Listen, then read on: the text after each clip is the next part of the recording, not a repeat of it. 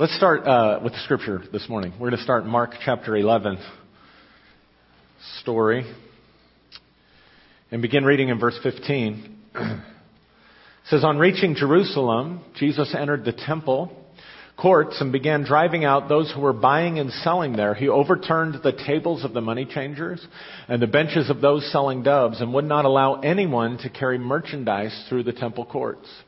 And as he taught them, notice that phrase, as he taught them, he said, is it not written, my house shall be called a house of prayer for all nations, but you have made it a den of robbers.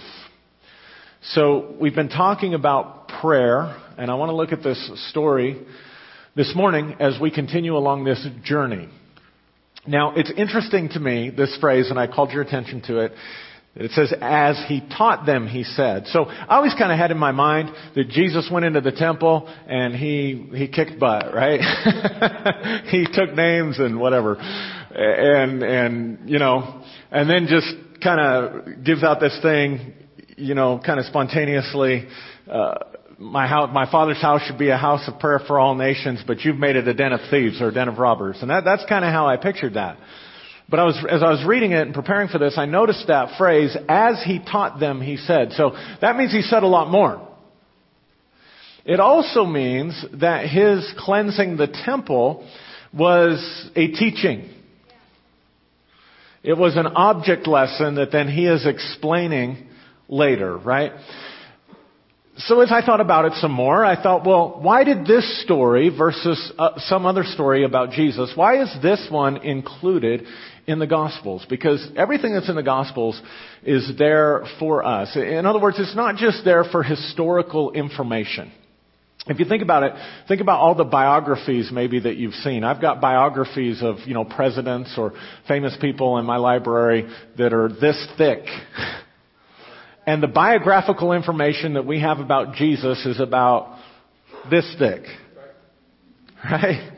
So why did the writers include that? Particularly John, in his gospel, he said if we wrote about everything that Jesus did, there wouldn't be books enough in the world to fill for all of the stuff that he did and all the stuff that he taught. So why did Mark select that particular passage? And so that got me thinking there has to be something in there for us and about prayer and about us as the temple of God. If you compare Scripture, Paul said very clearly in several places, he said that you are the temple of the Holy Spirit.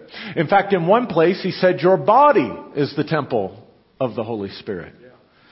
And so I got to thinking, what would it be like to have my temple cleansed?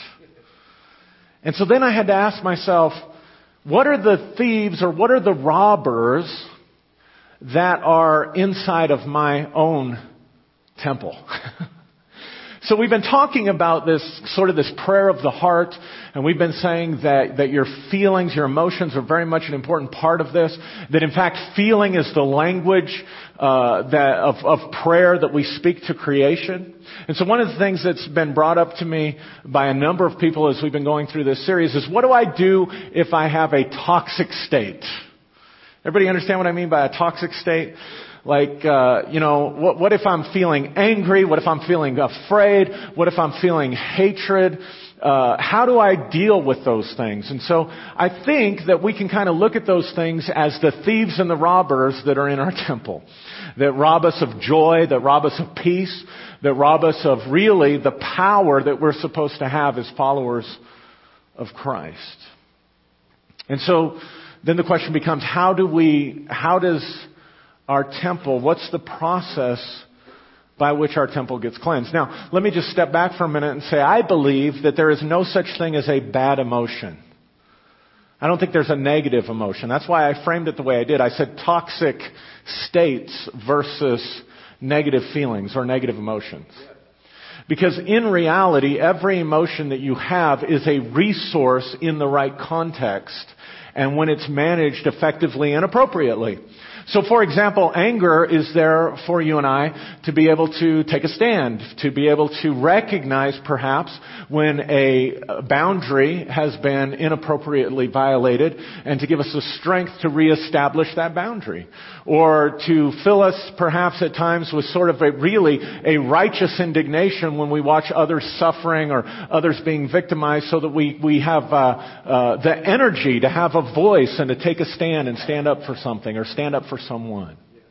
And so anger can be a very resourceful emotion. How many of you know fear can be a very resourceful emotion? Fear will save your life if it's in the right context. And even hate, some people say, well, we're not supposed to hate, but if you say you're not supposed to hate and you want to label that as evil, then you've got a real problem with Scripture, because in Hebrews chapter 1, in talking about Jesus, the writer of Hebrews says that He loved righteousness, but He hated iniquity.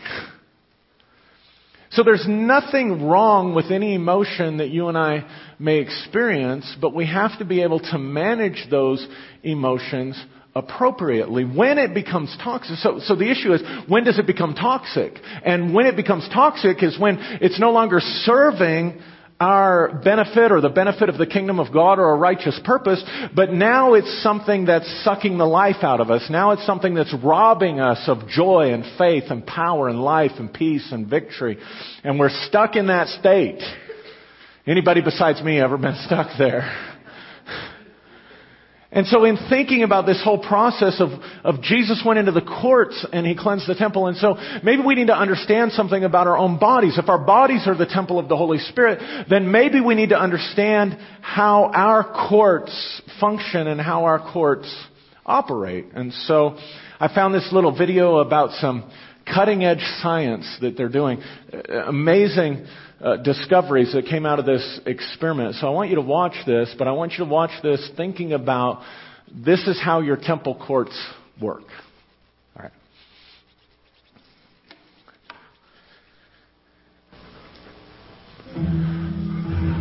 We did an experiment here at HeartMath to study how the information flows between the heart and the brain. And we actually discovered something quite remarkable, something that surprised us.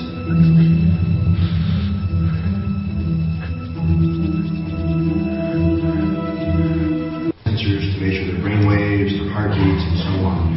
And then they were exposed to various images, and some were high arousal, like a car crash or a snake strike, while others were low arousal images, like bunny rabbits in nature scenes. The participants were asked to push a button. They then saw a blank computer screen for 6 seconds.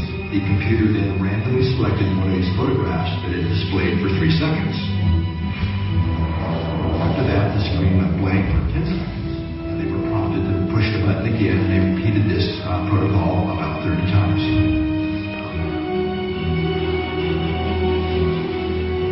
When we analyzed all the data, the results were astounding. The heart seemed to know the images before the participants ever saw the images with their eyes. If the future picture was going to be one of the emotionally arousing ones, the heart rate started to drop about 5 seconds before the image was randomly selected to be shown on the screen. So nobody could know what this future picture was going to be.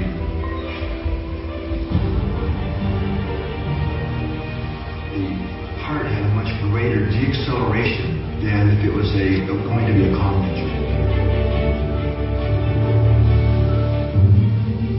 These results have since been replicated in many different independent labs and around the world, actually. Well, a lot of people say that I don't feel it in my heart, I feel it in my gut. But here's what's really happening. The information comes to the heart first. The heart then sends a different signal to the brain, which we can measure. Then you have a brain response, and then a body response. And with the body response, like feeling the gut or the hair on the back of the neck, is where it becomes conscious. The real flow of information is heart, brain, body. And this is all happening many seconds before the actual event occurs. So what this body research is telling us is that the heart seems to be connected to a type of intuition that is not bound by the limits of time and space.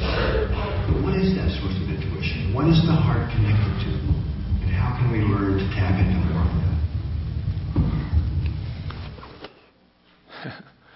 Pretty interesting, huh? Main thing I want you to get out, there's a lot of different ways we could go with that information.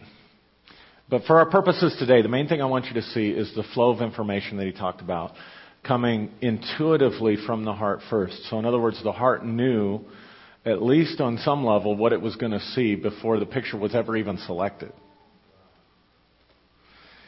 So there's an intuition from the heart before the event actually occurs.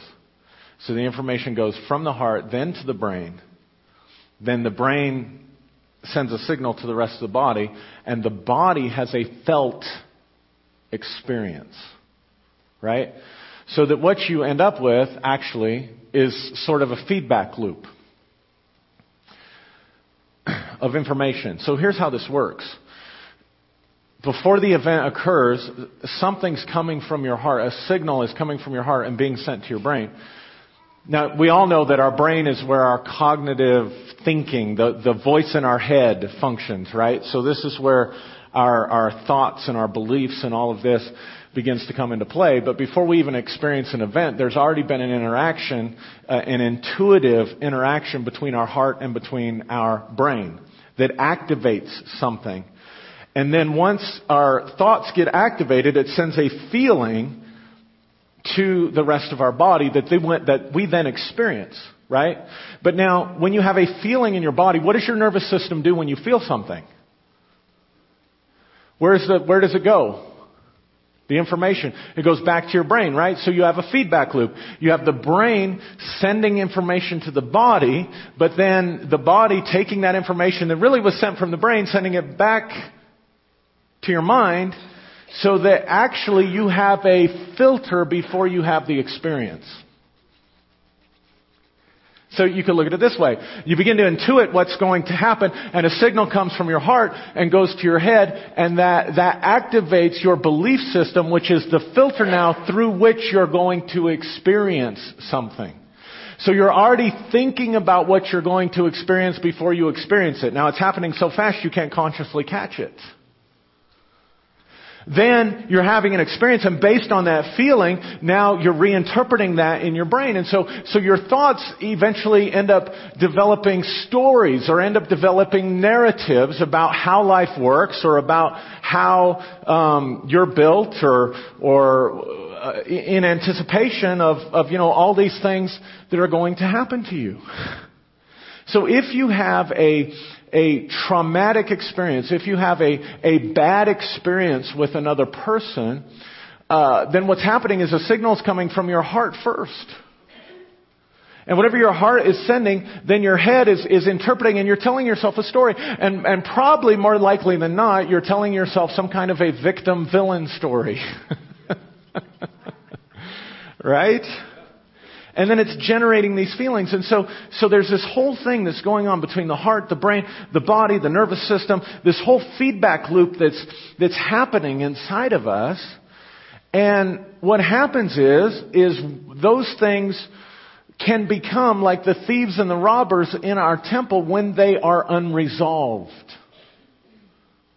So let's say, for example, you have a conflict with somebody, right?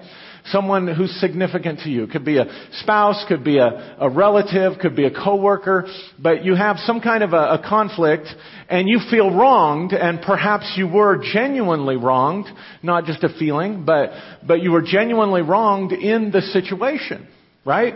And so you go into this sort of mental and emotional conflict state that you're experiencing throughout your body, right? And then you resolve it out here, like you talk it out. One person says they're sorry, the other person says I forgive you, and you shake hands or whatever, and it's resolved out here. But the question really is, did it get resolved at this level, in the level of the courts of your temple, or are you still carrying the residue or the charge, let's say it that way, the emotional charge of the experience? Did you ever resolve it inside your own system? Or are you still carrying it?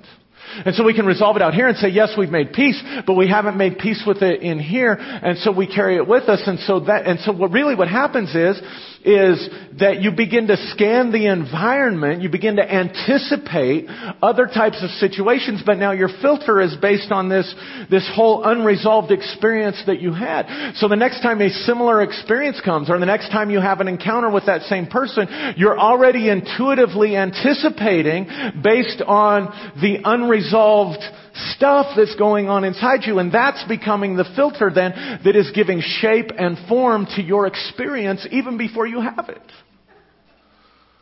It's crazy, isn't it? Now Jesus, when he's teaching, he in Mark 11, he says something that's really astounding to us here. Let's see if I can... Because Mark 11, we know Mark 11, particularly if you were in the faith movement for any time at all, you know Mark 11, 22, 23, and 24. And we would open up our Bibles and we'd begin to talk about it. And Jesus really did say this. A faith preacher didn't make this up. This actually originated from the mouth of the Master. He says, have faith in God. Jesus answered, truly I tell you, if anyone says to this mountain, go throw yourself into the sea, and does not doubt in their heart, but believes that what they say will happen, it will be done for them. Therefore I tell you, whatever you ask for in prayer, believe that you have received it, and it will be yours. And when you stand praying, if you hold anything against anyone, forgive them, so that your Father in heaven may forgive your sins. Now, lots of times when I heard this taught, lots of times when I taught it, I was guilty of versitis. You know what versitis is? It's when you just pull a verse out of its context and throw it at people to try to make a point. And you can't not do it, right? But when you take this verse and you put it back inside the narrative, you put it back inside the object lesson that Jesus was teaching. And you include verse 25, which we never did. We always said have faith in God. You can move mountains. If you speak to the mountain, you don't doubt in your heart. If you believe that you've received it before you get it, then you'll have it. But how many of us kept reading where Jesus said, but if you have anything against anybody, forgive them. That your Father who is in heaven might also forgive you. So when we put it back inside of its context and we begin to think about this, here's what I think. I think that first of all, let me back up because I'm getting a little bit ahead of myself. Really what Jesus is teaching here is that our thoughts and feelings have real consequences in the world around us, isn't he? Because he's saying if anyone speaks to the mountain, if anyone believes in their heart what they say, they can have it. So this totally validates what I've been saying, because I've been saying that prayer, the kind of prayer that we're talking about, is not a prayer where we're praying to God and expecting God to do something. Where it's like we're disconnected from Him and we're hoping we get the prayer right, or we say it right, or we say in Jesus' name, or we plead the blood of Jesus enough, or whatever it is that we think we have to do to get God to respond and move the mountain for us. But Jesus is teaching a totally different model and a totally different framework. And He's saying, look, if you have faith in God, you'll speak to creation. You'll speak to the mountain and the mountain will respond to your voice. You'll believe that you received something and what's in your environment will respond to what you're believing that you've already received. So that this isn't the kind of disconnected prayer. This is a prayer actually of union with God, where as God's image bearer and as God's son and God's daughter and as His ambassador and as His representative to creation, you and I are standing in a place really of incredible influence where our thoughts and feelings affect the world around us. And this prayer is a prayer spoken to creation, and creation responds to your voice, to your thoughts, to your feelings, to your beliefs. And what the heart math experiment is telling us is that we can anticipate an event before it happens. So perhaps Jesus is even telling us that if we conceive the answer in our heart before the event arrives, we actually become co-creators of the answer to our own prayer. Or at least co-participants or co-laborers with it. Now I want to be clear, you don't become with this sort of, the idea that comes to my mind is the Aladdin movie. How many of you saw the Disney movie Aladdin? Where he wants to become an all-powerful genie. Right? And so you never become, we can never expect to become this all-powerful genie where we can just control every outcome and every aspect and move every mountain that's in our lives. But it's by the same token, Jesus is very clearly teaching us that we are not victims of our circumstances, and we are not victims of our situation, but that we actually, just by thinking and feeling and believing, we have the power to influence the creation around us, and we have the power to participate in creating our own answer and releasing it into the earth.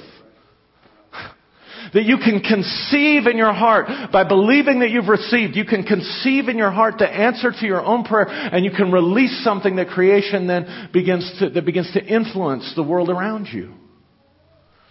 So that literally you begin to sort of attract things into your life. And so then if that's true, then we have to begin to think, okay, my thoughts and my feelings are this attractor, and so I have to be responsible for them.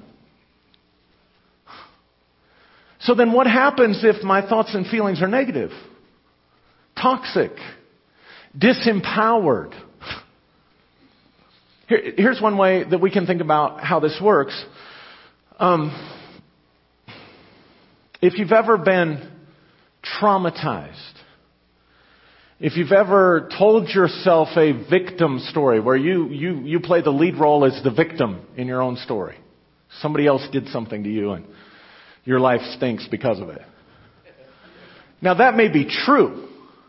That may be absolutely true out here. But the problem is, if I begin to build a narrative in my own thinking and feeling processes that I am the victim, what kind of signal do I begin to send out? See, if I get stuck in my victim story, literally what I'm doing is I'm beginning to create something that can actually attract victimization and more victimization into my life. Because whether we like it or not, there are perpetrators out there. There are people deliberately looking for someone else to victimize. So let me ask you this question. If we all have this intuitive ability in our heart, then the perpetrator has it just like the victim has it. So that means, and we're all kind of connected in this thing, so we can walk in, that means a perpetrator can walk into a room and begin to intuitively sort of scan the environment, and what do you suppose that the perpetrator's looking for? Someone who's accustomed to playing the role of the victim. Certainly, intuitively, the heart's going to send a signal. If there's somebody who's confident, if there's somebody who's exuding power and peace and joy, there's not going to be a resonance there. But if there's somebody who comes in who's feeling small, who's feeling rejected, who's feeling powerless or whatever, you're sending off sort of a signal. Do you see how that can begin to work? And so you can almost begin to send off this unconscious signal that says, hey, now, but trust me, I'm not trying to blame the victim by any means. What I'm trying to do is help you understand how powerful your thoughts and your feelings are. There's never a validation for someone to victimize someone else, and it's never appropriate to blame the victim. But it is appropriate to help you understand that you don't have to stay a victim if you don't stay one in your thinking and feeling. And that if you are stuck in a cycle, you can break the cycle. But the cycle has to be broken by dealing with what's going on at this heart, mind, body level first. See, we work the problem out here, but I don't know if anybody's ever really taught us how do we work the problem in here. And what Jesus is showing us is He's saying, look, before you can be an effective house of prayer for the nations, the thieves and the robbers in your own temple have to be cast out first. The money changers and the religious merchandisers have to be overturned in your thinking and feeling and physical system first before you can be effective in prayer. But then it begs the question, he kind of turns it around when He teaches His disciples about it. See, when He's teaching Mark 11, 22, 23, 24, and 25, He's teaching the same principle. But it begs the question, why does He reverse the order? See, in the original order, so if the thieves and the robbers are this toxic state, then He's saying you've got to get those cleansed first before you can be effective speaking to the mountain. But when He teaches it, He says you can speak to the mountain and make the mountain move before He gives you the key about how to deal with the thieves and the robbers in your own temple. And that key is, if you have anything against anybody, forgive them, that your Father who is in heaven may also forgive you. Why doesn't he start with teaching about forgiveness and then talk about how you can move mountains? I have a theory. Because anytime you're in a place that you have to forgive, you've been victimized. Now, I've done a bunch of counseling over my years of ministry and just I've done a lot. And most people that come for counseling, they come because they've already been working on themselves. So they've already read self-help books, or they've already been to seminars, or they watch something on YouTube, or they have some idea. Most of the time, they've already diagnosed themselves. They come in and say, this is what's wrong with me, and here's why it's wrong with me. And what I've discovered, almost without fail, is they're almost always incorrect about cause and effect.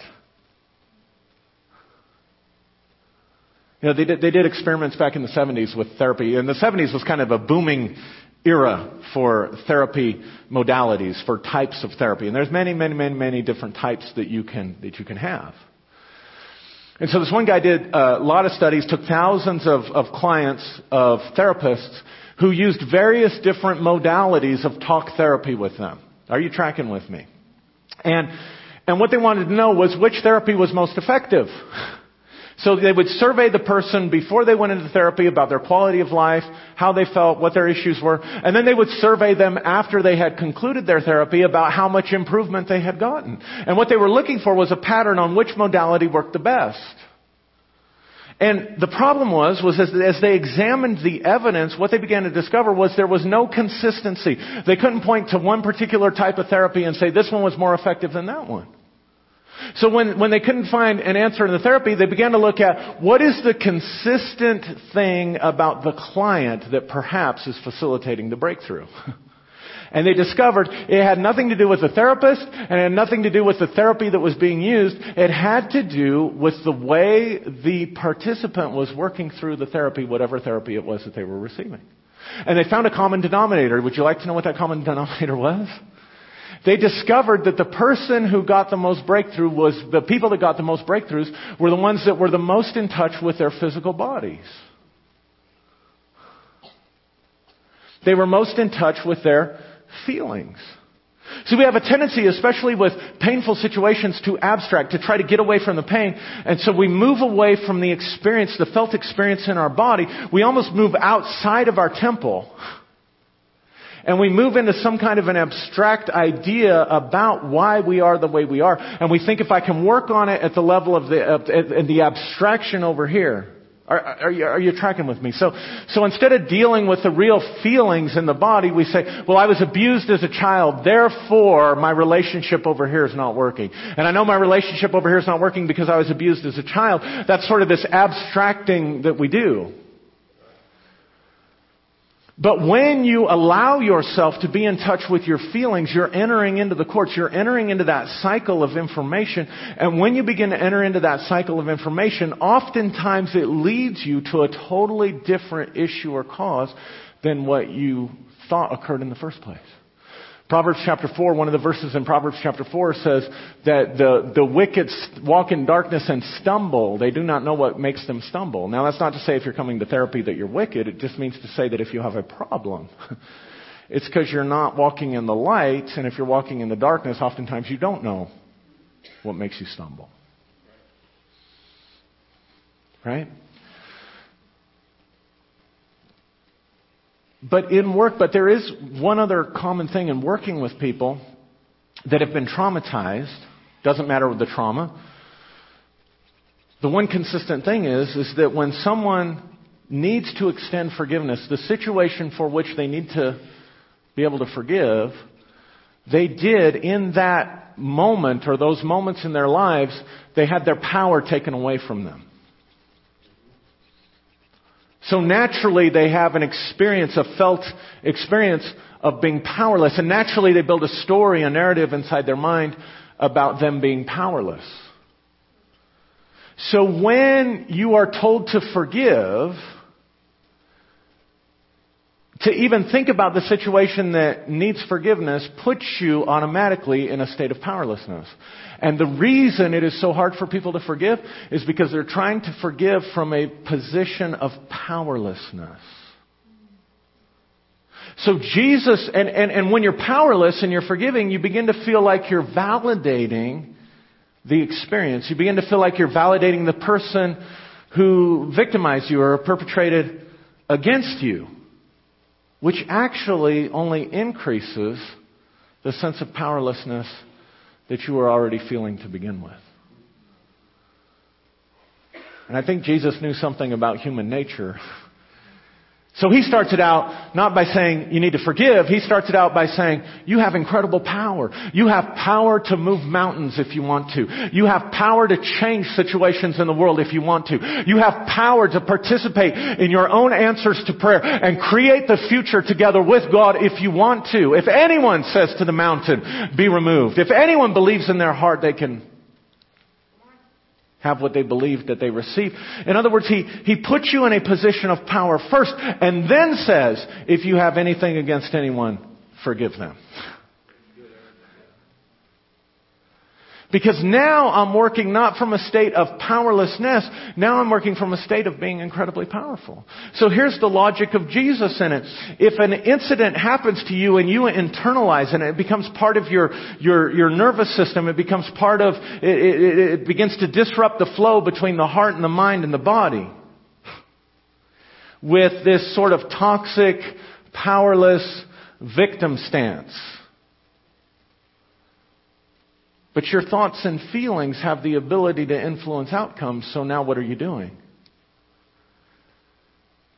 Now you're actually, because you're so powerful, you can actually influence and draw those things to yourself. Not because you're powerless, not because everybody got together and said, hey, let's pick on you.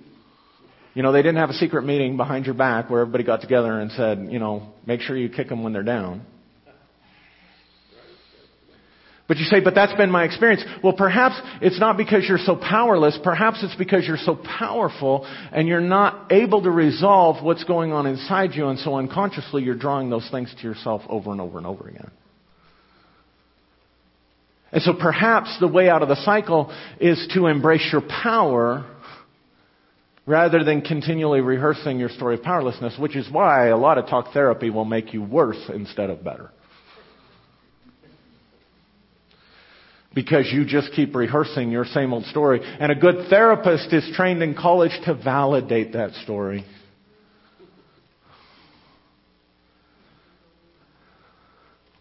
But Jesus doesn't do that. Jesus says, you've got incredible power. Now, because of that, take responsibility for what you're thinking and feeling. And from a position of power, now be able to manifest forgiveness.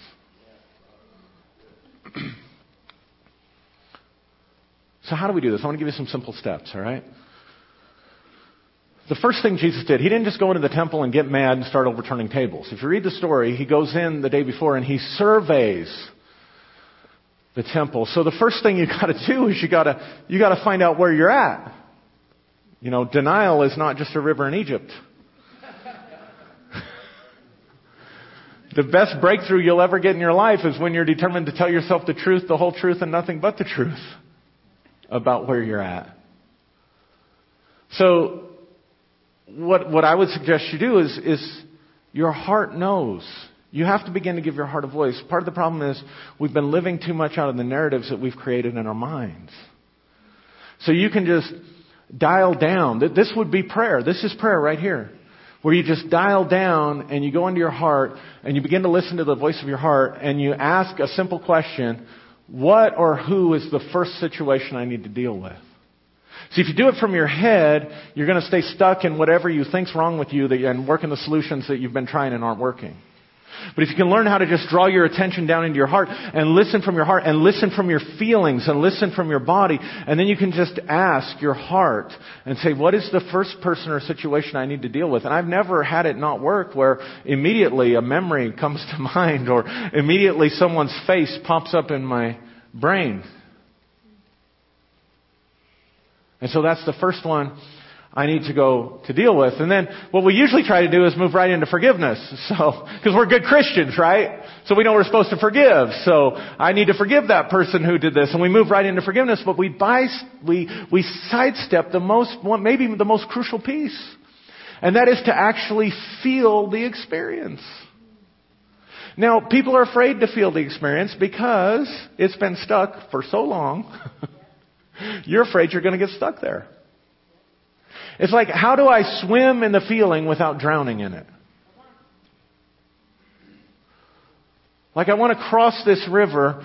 I don't want to get carried away by it. But I can't cross the river if I don't get in it. I can't swim across the lake. You get the metaphor.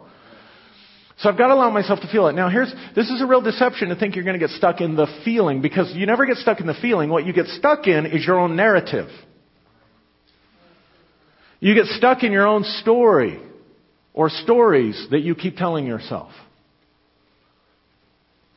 I'm not talking about the story. I'm talking about allowing yourself to experience the felt feeling inside your body. And I've found almost without fail, you can resolve the feelings if you can get out of the story. So what I would say is describe the feeling. Now, invariably, when you're doing this with a group, I've done this with groups, I've done this in therapy, and you say, what are you feeling? And people say, I'm feeling angry. I'm feeling depressed. I'm feeling sad. Those are not actually feelings. Those are actually concepts. There's a story. If you say, you cannot be angry without a story. You cannot be depressed without a story. Those are not feelings. Feelings have to do with textures. Feelings have to do with hot or cold, pressure, not pressure, heat, location. I feel like I got kicked in my stomach. Okay, now that's a feeling. I feel rejected. That's not a feeling. I feel like I got kicked in the stomach. Now you're dealing with feelings. And that's one surefire way to stay out of your story. Unless you start saying, who kicked you in the stomach?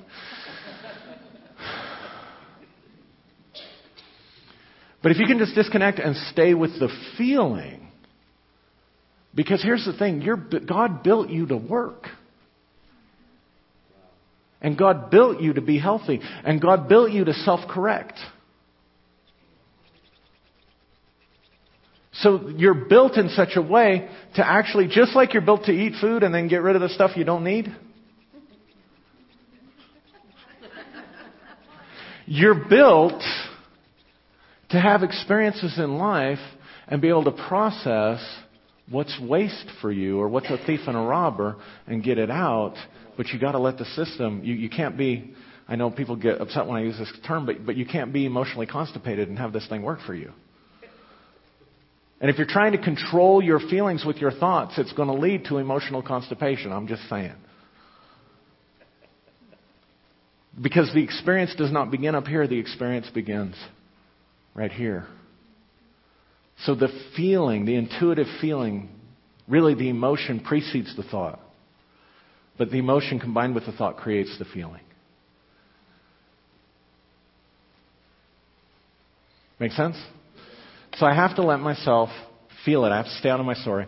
And then I do take the step of forgiveness. But now, let's talk about what forgiveness is and what it isn't. First of all, in the Bible, forgiveness never has to do, it's not an emotional thing like we think about it. The Greek word literally means to release something. So when you're forgiving, you're never saying, it was okay. You know, we're even teaching our kids when something legitimate happens and one of the brothers apologizes to the other and says, I apologize. You know, I'm sorry that happened. And the natural response is, it's okay. And we correct them and say every time, no, it's not okay. But you forgive them. So you're not validating what happened. You're not validating the person. All you're doing is cleansing the toxic emotions that are keeping you stuck. All you're doing is getting a thief out of your temple. So you're literally not dealing with the event, and you're not dealing with the person. You're dealing with the feeling and the judgment that is inside your own life about the person and about the situation. And you're just allowing yourself to experience it, but then not hold on to it. Release it. So here's how I've done this. Jesus said this. Jesus said, out of your heart will flow what?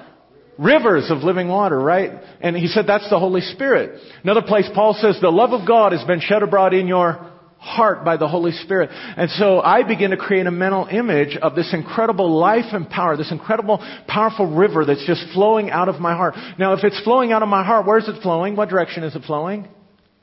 It's flowing away from me, right? So you can take a feeling, any feeling you have, I feel like I've been kicked in the stomach, and if you concentrate, you can move that feeling from your stomach and you can move it up into your heart where that flow of life and power is.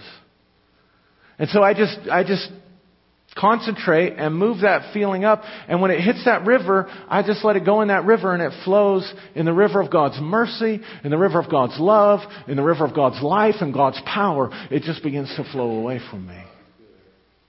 I can take a picture. If I get a picture of the event or a picture of the person, I can change it almost into a photograph, and I can stand at the river and I can let that photograph just go down the river and just release it all the way away from me. In fact, I think it'd be better if we read the verse this way. Instead of saying forgiveness, I think if we said, and when you stand praying, if you hold anything against anyone, release them. That your Father in heaven may release your sins. See, we read that all wrong. We think God's holding on to the sin. If you read that really legalistically, you say, unless you forgive, God won't forgive you. If you're holding something against somebody else, God's going to be holding that against you. How much sense does that make? But what if we read it the way it's actually written? If you're holding on to anything, release it, that your Father may release your sins, not that He's holding. See, if you really have a lot of this and you're really stuck, you probably need some help. That doesn't have to come from a therapist. You don't have to pay a ton of money. It doesn't have to come from somebody in the church. It can. Or maybe you just have a good friend that you can sit, or someone in your life. That can be very therapeutic, that you can just sit and you can talk with. But make sure this person is a non-judgmental presence for you. An accepting presence. Because see, here, I think Jesus is actually saying the opposite of what we think about God, because as you're walking through this process, as you begin to discover the thieves and the robbers in your temple, you begin to discover areas where you and I have fallen short of bearing the image of God. In other words, God is perfect love. His image is perfect love. His image is perfect compassion. And when I'm bitter and angry and hateful, I'm not that. And if I have to be that, I won't give myself permission to even survey my temple, much less deal with what's inside. So I think actually what it's saying here is, as you go through this process, you're going to discover the sins in your own life. And as you discover the sins in your own life, have assurance that your Father's He's not there as a judging presence. He's there as a witnessing, loving, healing presence. And He's going to work with you to release you from all these toxic states. So as you release them, there comes a grace and a power from heaven that moves that hate out of your system, that moves that anger out of your system, that moves that fear and that anxiety and that depression out of your system. So that you can be a congruent, powerful, mountain-moving force in the earth. And then finally, you need to bless them. And I don't want to take a lot of time on this because I want to tell you a couple stories. But blessing just means I'm wishing good. I'm wishing good on myself. I'm wishing good on the other person. Now, that's kind of where we get stuck. But again, it's not about that person and the situation as much as it is you're managing your own power. I'll tell you a couple things how this works. And then you repeat the process. Because for most of us, it's not just one person we're holding one thing against. Just saying. Picture those people. Hopefully I couldn't get this to come up first. Yeah, there it is. I'm going to read you a quote. Nothing good ever comes from anger. Any goodwill gesture in my book will win over anger anytime. Those words were penned by Eva Kor, who is the lady in the picture. An 81-year-old Auschwitz survivor, after she was kissed and embraced by a former guard during his trial. Former Sergeant Oscar Groening, who is the man in the photo, is being tried in Germany as an accessory to the murder of at least 300,000 Jews at Auschwitz. Groening, now 93, admits he kept watch as thousands were led to the gas chambers at the concentration camps. Kor, who was subjected to horrific medical examinations and experiments at Auschwitz, testified last week at Groening's trial. On Friday, she approached the former SS guard in court, and she wrote an op-ed for the Times of London that she wanted to thank him for having some human decency in accepting responsibility for what he has done. She wanted to thank him. Groening's reaction, however, took Kor and everyone in the courtroom by surprise. He kissed Kor on the cheek and embraced her. Quote, I was a little bit astonished, said Kor, who according to the Times of Israel traveled from Indiana to Germany for the trial. Quote, it was not planned. This is what you see when you see two human beings interact. He likes me. How about that? I'm going back to the U.S. with a kiss on my cheek from a former Nazi. On Friday, she shared a photograph. This was written some time ago. She shared a photograph on Facebook of her and Groening holding hands. She penned in a long caption to accompany the moving image, quote, I know many people will criticize me for this photo, but so be it. It was two human beings 70 years after the fact. For the life of me, I will never understand why anger is a preferable gesture to goodwill.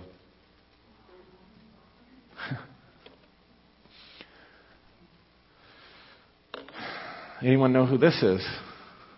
This lady's name is Immaculée Ilibagiza. Immaculée Ilibagiza. Anybody know who she is? She wrote a book called Left to Tell. And she was a victim in 1994 of, she survived 1994 Rwandan genocide. Anybody see the movie Hotel Rwanda or know about the Rwandan genocide? Rwanda was a nation of about 10 million people, about the size of Maryland. And there was primarily two tribes. There were Hutus and there were Tutsis. And the Tutsis were outnumbered about 9-1 by the Hutus. And one particular evening in 1994, the government took every male aged 14 and older, and issued them a machete. And the entire country shut down and stopped operating. Schools closed, businesses closed, because people were given one mandate by their government. They were to hunt down Tutsis wherever they could find them and kill them with machetes. It's probably one of the most startling and disgusting examples of ethnic cleansing and genocide in most of us our lifetime. She hid in a bathroom. There was a pastor who hid her and several other women in an extra bathroom that he had in his home. They thought it would just be for a few days, and they were given strict instructions. You cannot speak to one another lest someone hear you and know, because they were going house to house looking for what they called Tutsi cockroaches or rattlesnakes so that they could kill them with machetes. They estimate 1 million Tutsis died in the genocide. And they said, you can't flush the toilet. You can only flush the toilet when the toilet in the other room is being flushed. You have to time it just right. And they thought they'd only be in that bathroom for a few days, but they ended up in the bathroom for, over 3 months. 3 months. 5 or 6 women cramped in this bathroom, unable to talk. And there were a couple of occasions where a man from her school, someone that she knew, someone that she had spent time with him and his kids, someone that she trusted, had shown up in the house looking for her because he knew it was the last place that she had been seen, and he was there with a machete and he was intent on taking her life. It was the same man who had killed her father and her brother the day it all began. And he's going through the house and he's calling for her and calling for her. And she describes in her book the terror that she was experiencing, the tremendous stress and tension and pressure that she was going through. You can just imagine. And twice they came looking for her and didn't find her. And she found herself so angry and so full of hate towards the Hutus. And she had in her mind the way that she was going to, once she got out of this, how she was going to go and train and join the military and kill Hutus. And she wanted to survive, and so she's a Catholic girl, and so she was praying the Lord's Prayer, the Our Father. But she said every time I got to forgive us our trespasses as we forgive those who trespass against us, she couldn't pray that part of the prayer. And months in that bathroom, not able to speak, in fear for their lives, processing this situation. And she said one day she began to look at the tiles on the bathroom wall, and she created a collage. And on one side she had pictures of the Hutu people that had perpetrated against her tribe. And with them she put pictures of people like Hitler and Stalin and other monsters. And then on the other side she began to fill it out with people she knew had suffered injustices, but they had a different approach. She began to fill in those tiles with pictures of people like Mother Teresa and Martin Luther King Jr. and Nelson Mandela and Gandhi. And she began to look at the lives of those people, and she began to say, they suffered injustice, but they chose a different response.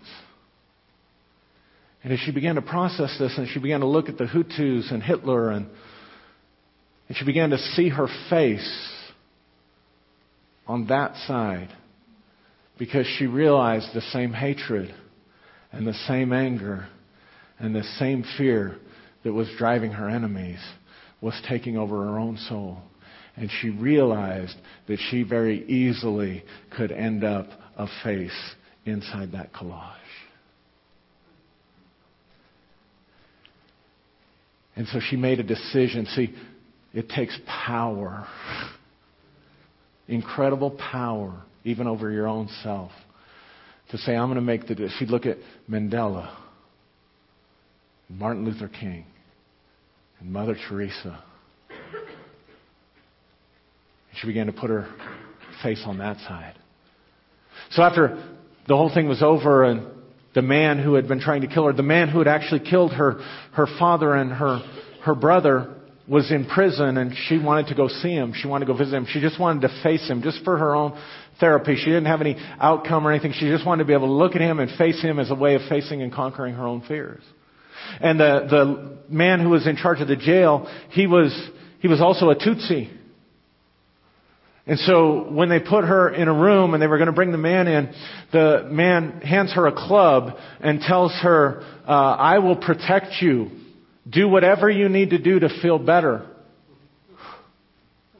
You can hit him as many times. You can do whatever you want to hurt him.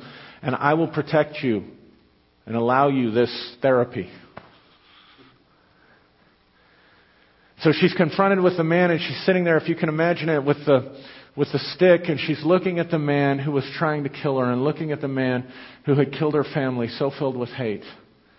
And she's just looking at him, and she's got the means. And I have to believe she's going back to that wall and thinking, which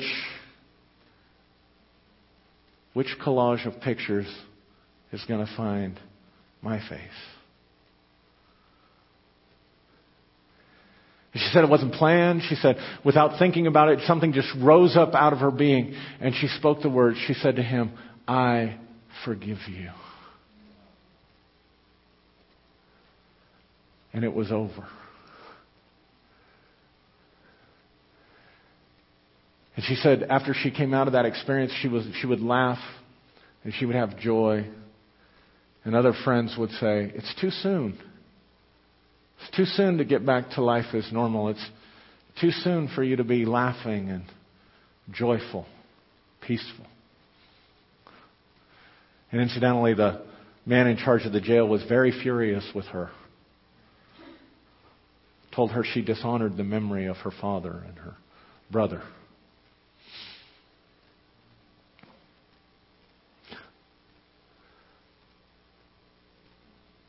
See, here's two examples of people who went through stuff I can't even begin to imagine. Who were able to look at their perpetrators and forgive and bless and not curse and even have appreciation.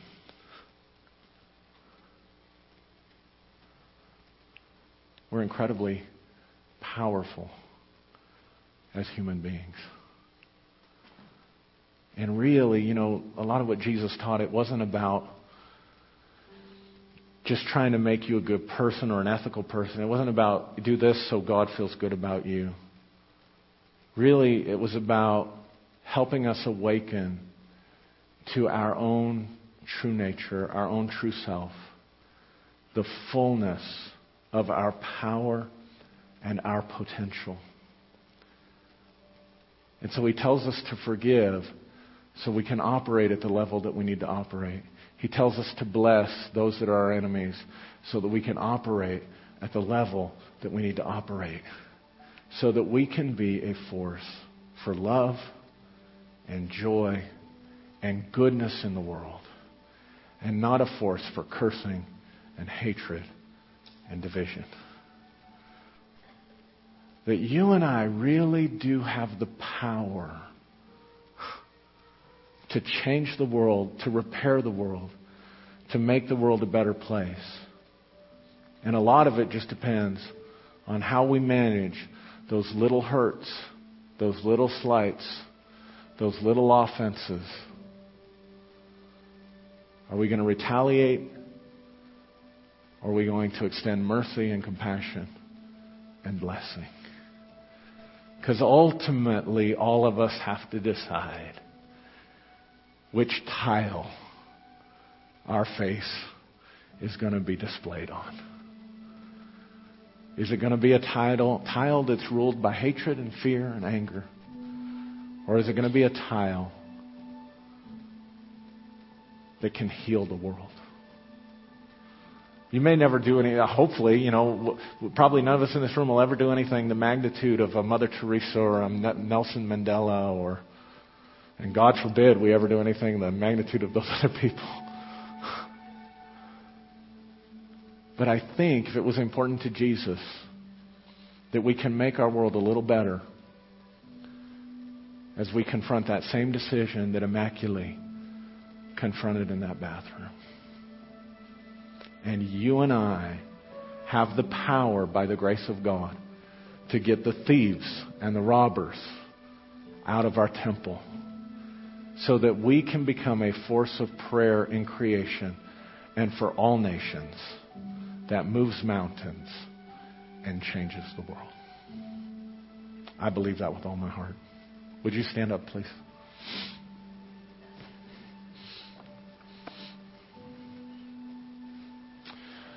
Father, we bless you. Let's just lift our hands. Father, we bless you. Lord Jesus, we love you. Holy Spirit, we welcome your moving and your wonderful anointing and healing presence in this place.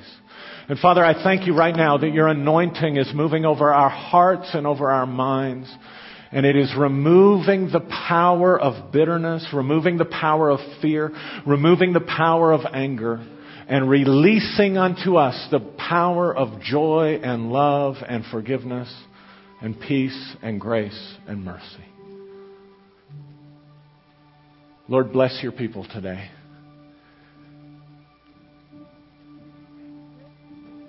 And for every person, Father, that has a wound in their soul,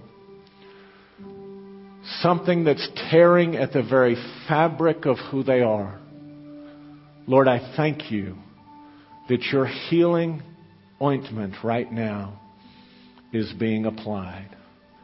In the name of Jesus. The healing grace of Christ to mend your soul, to heal your mind, to cleanse your body, to free your nervous system of all toxic states. In the glorious and wonderful name of our Master and our Lord, Jesus Christ, we pray. God bless you. Thank you. Amen.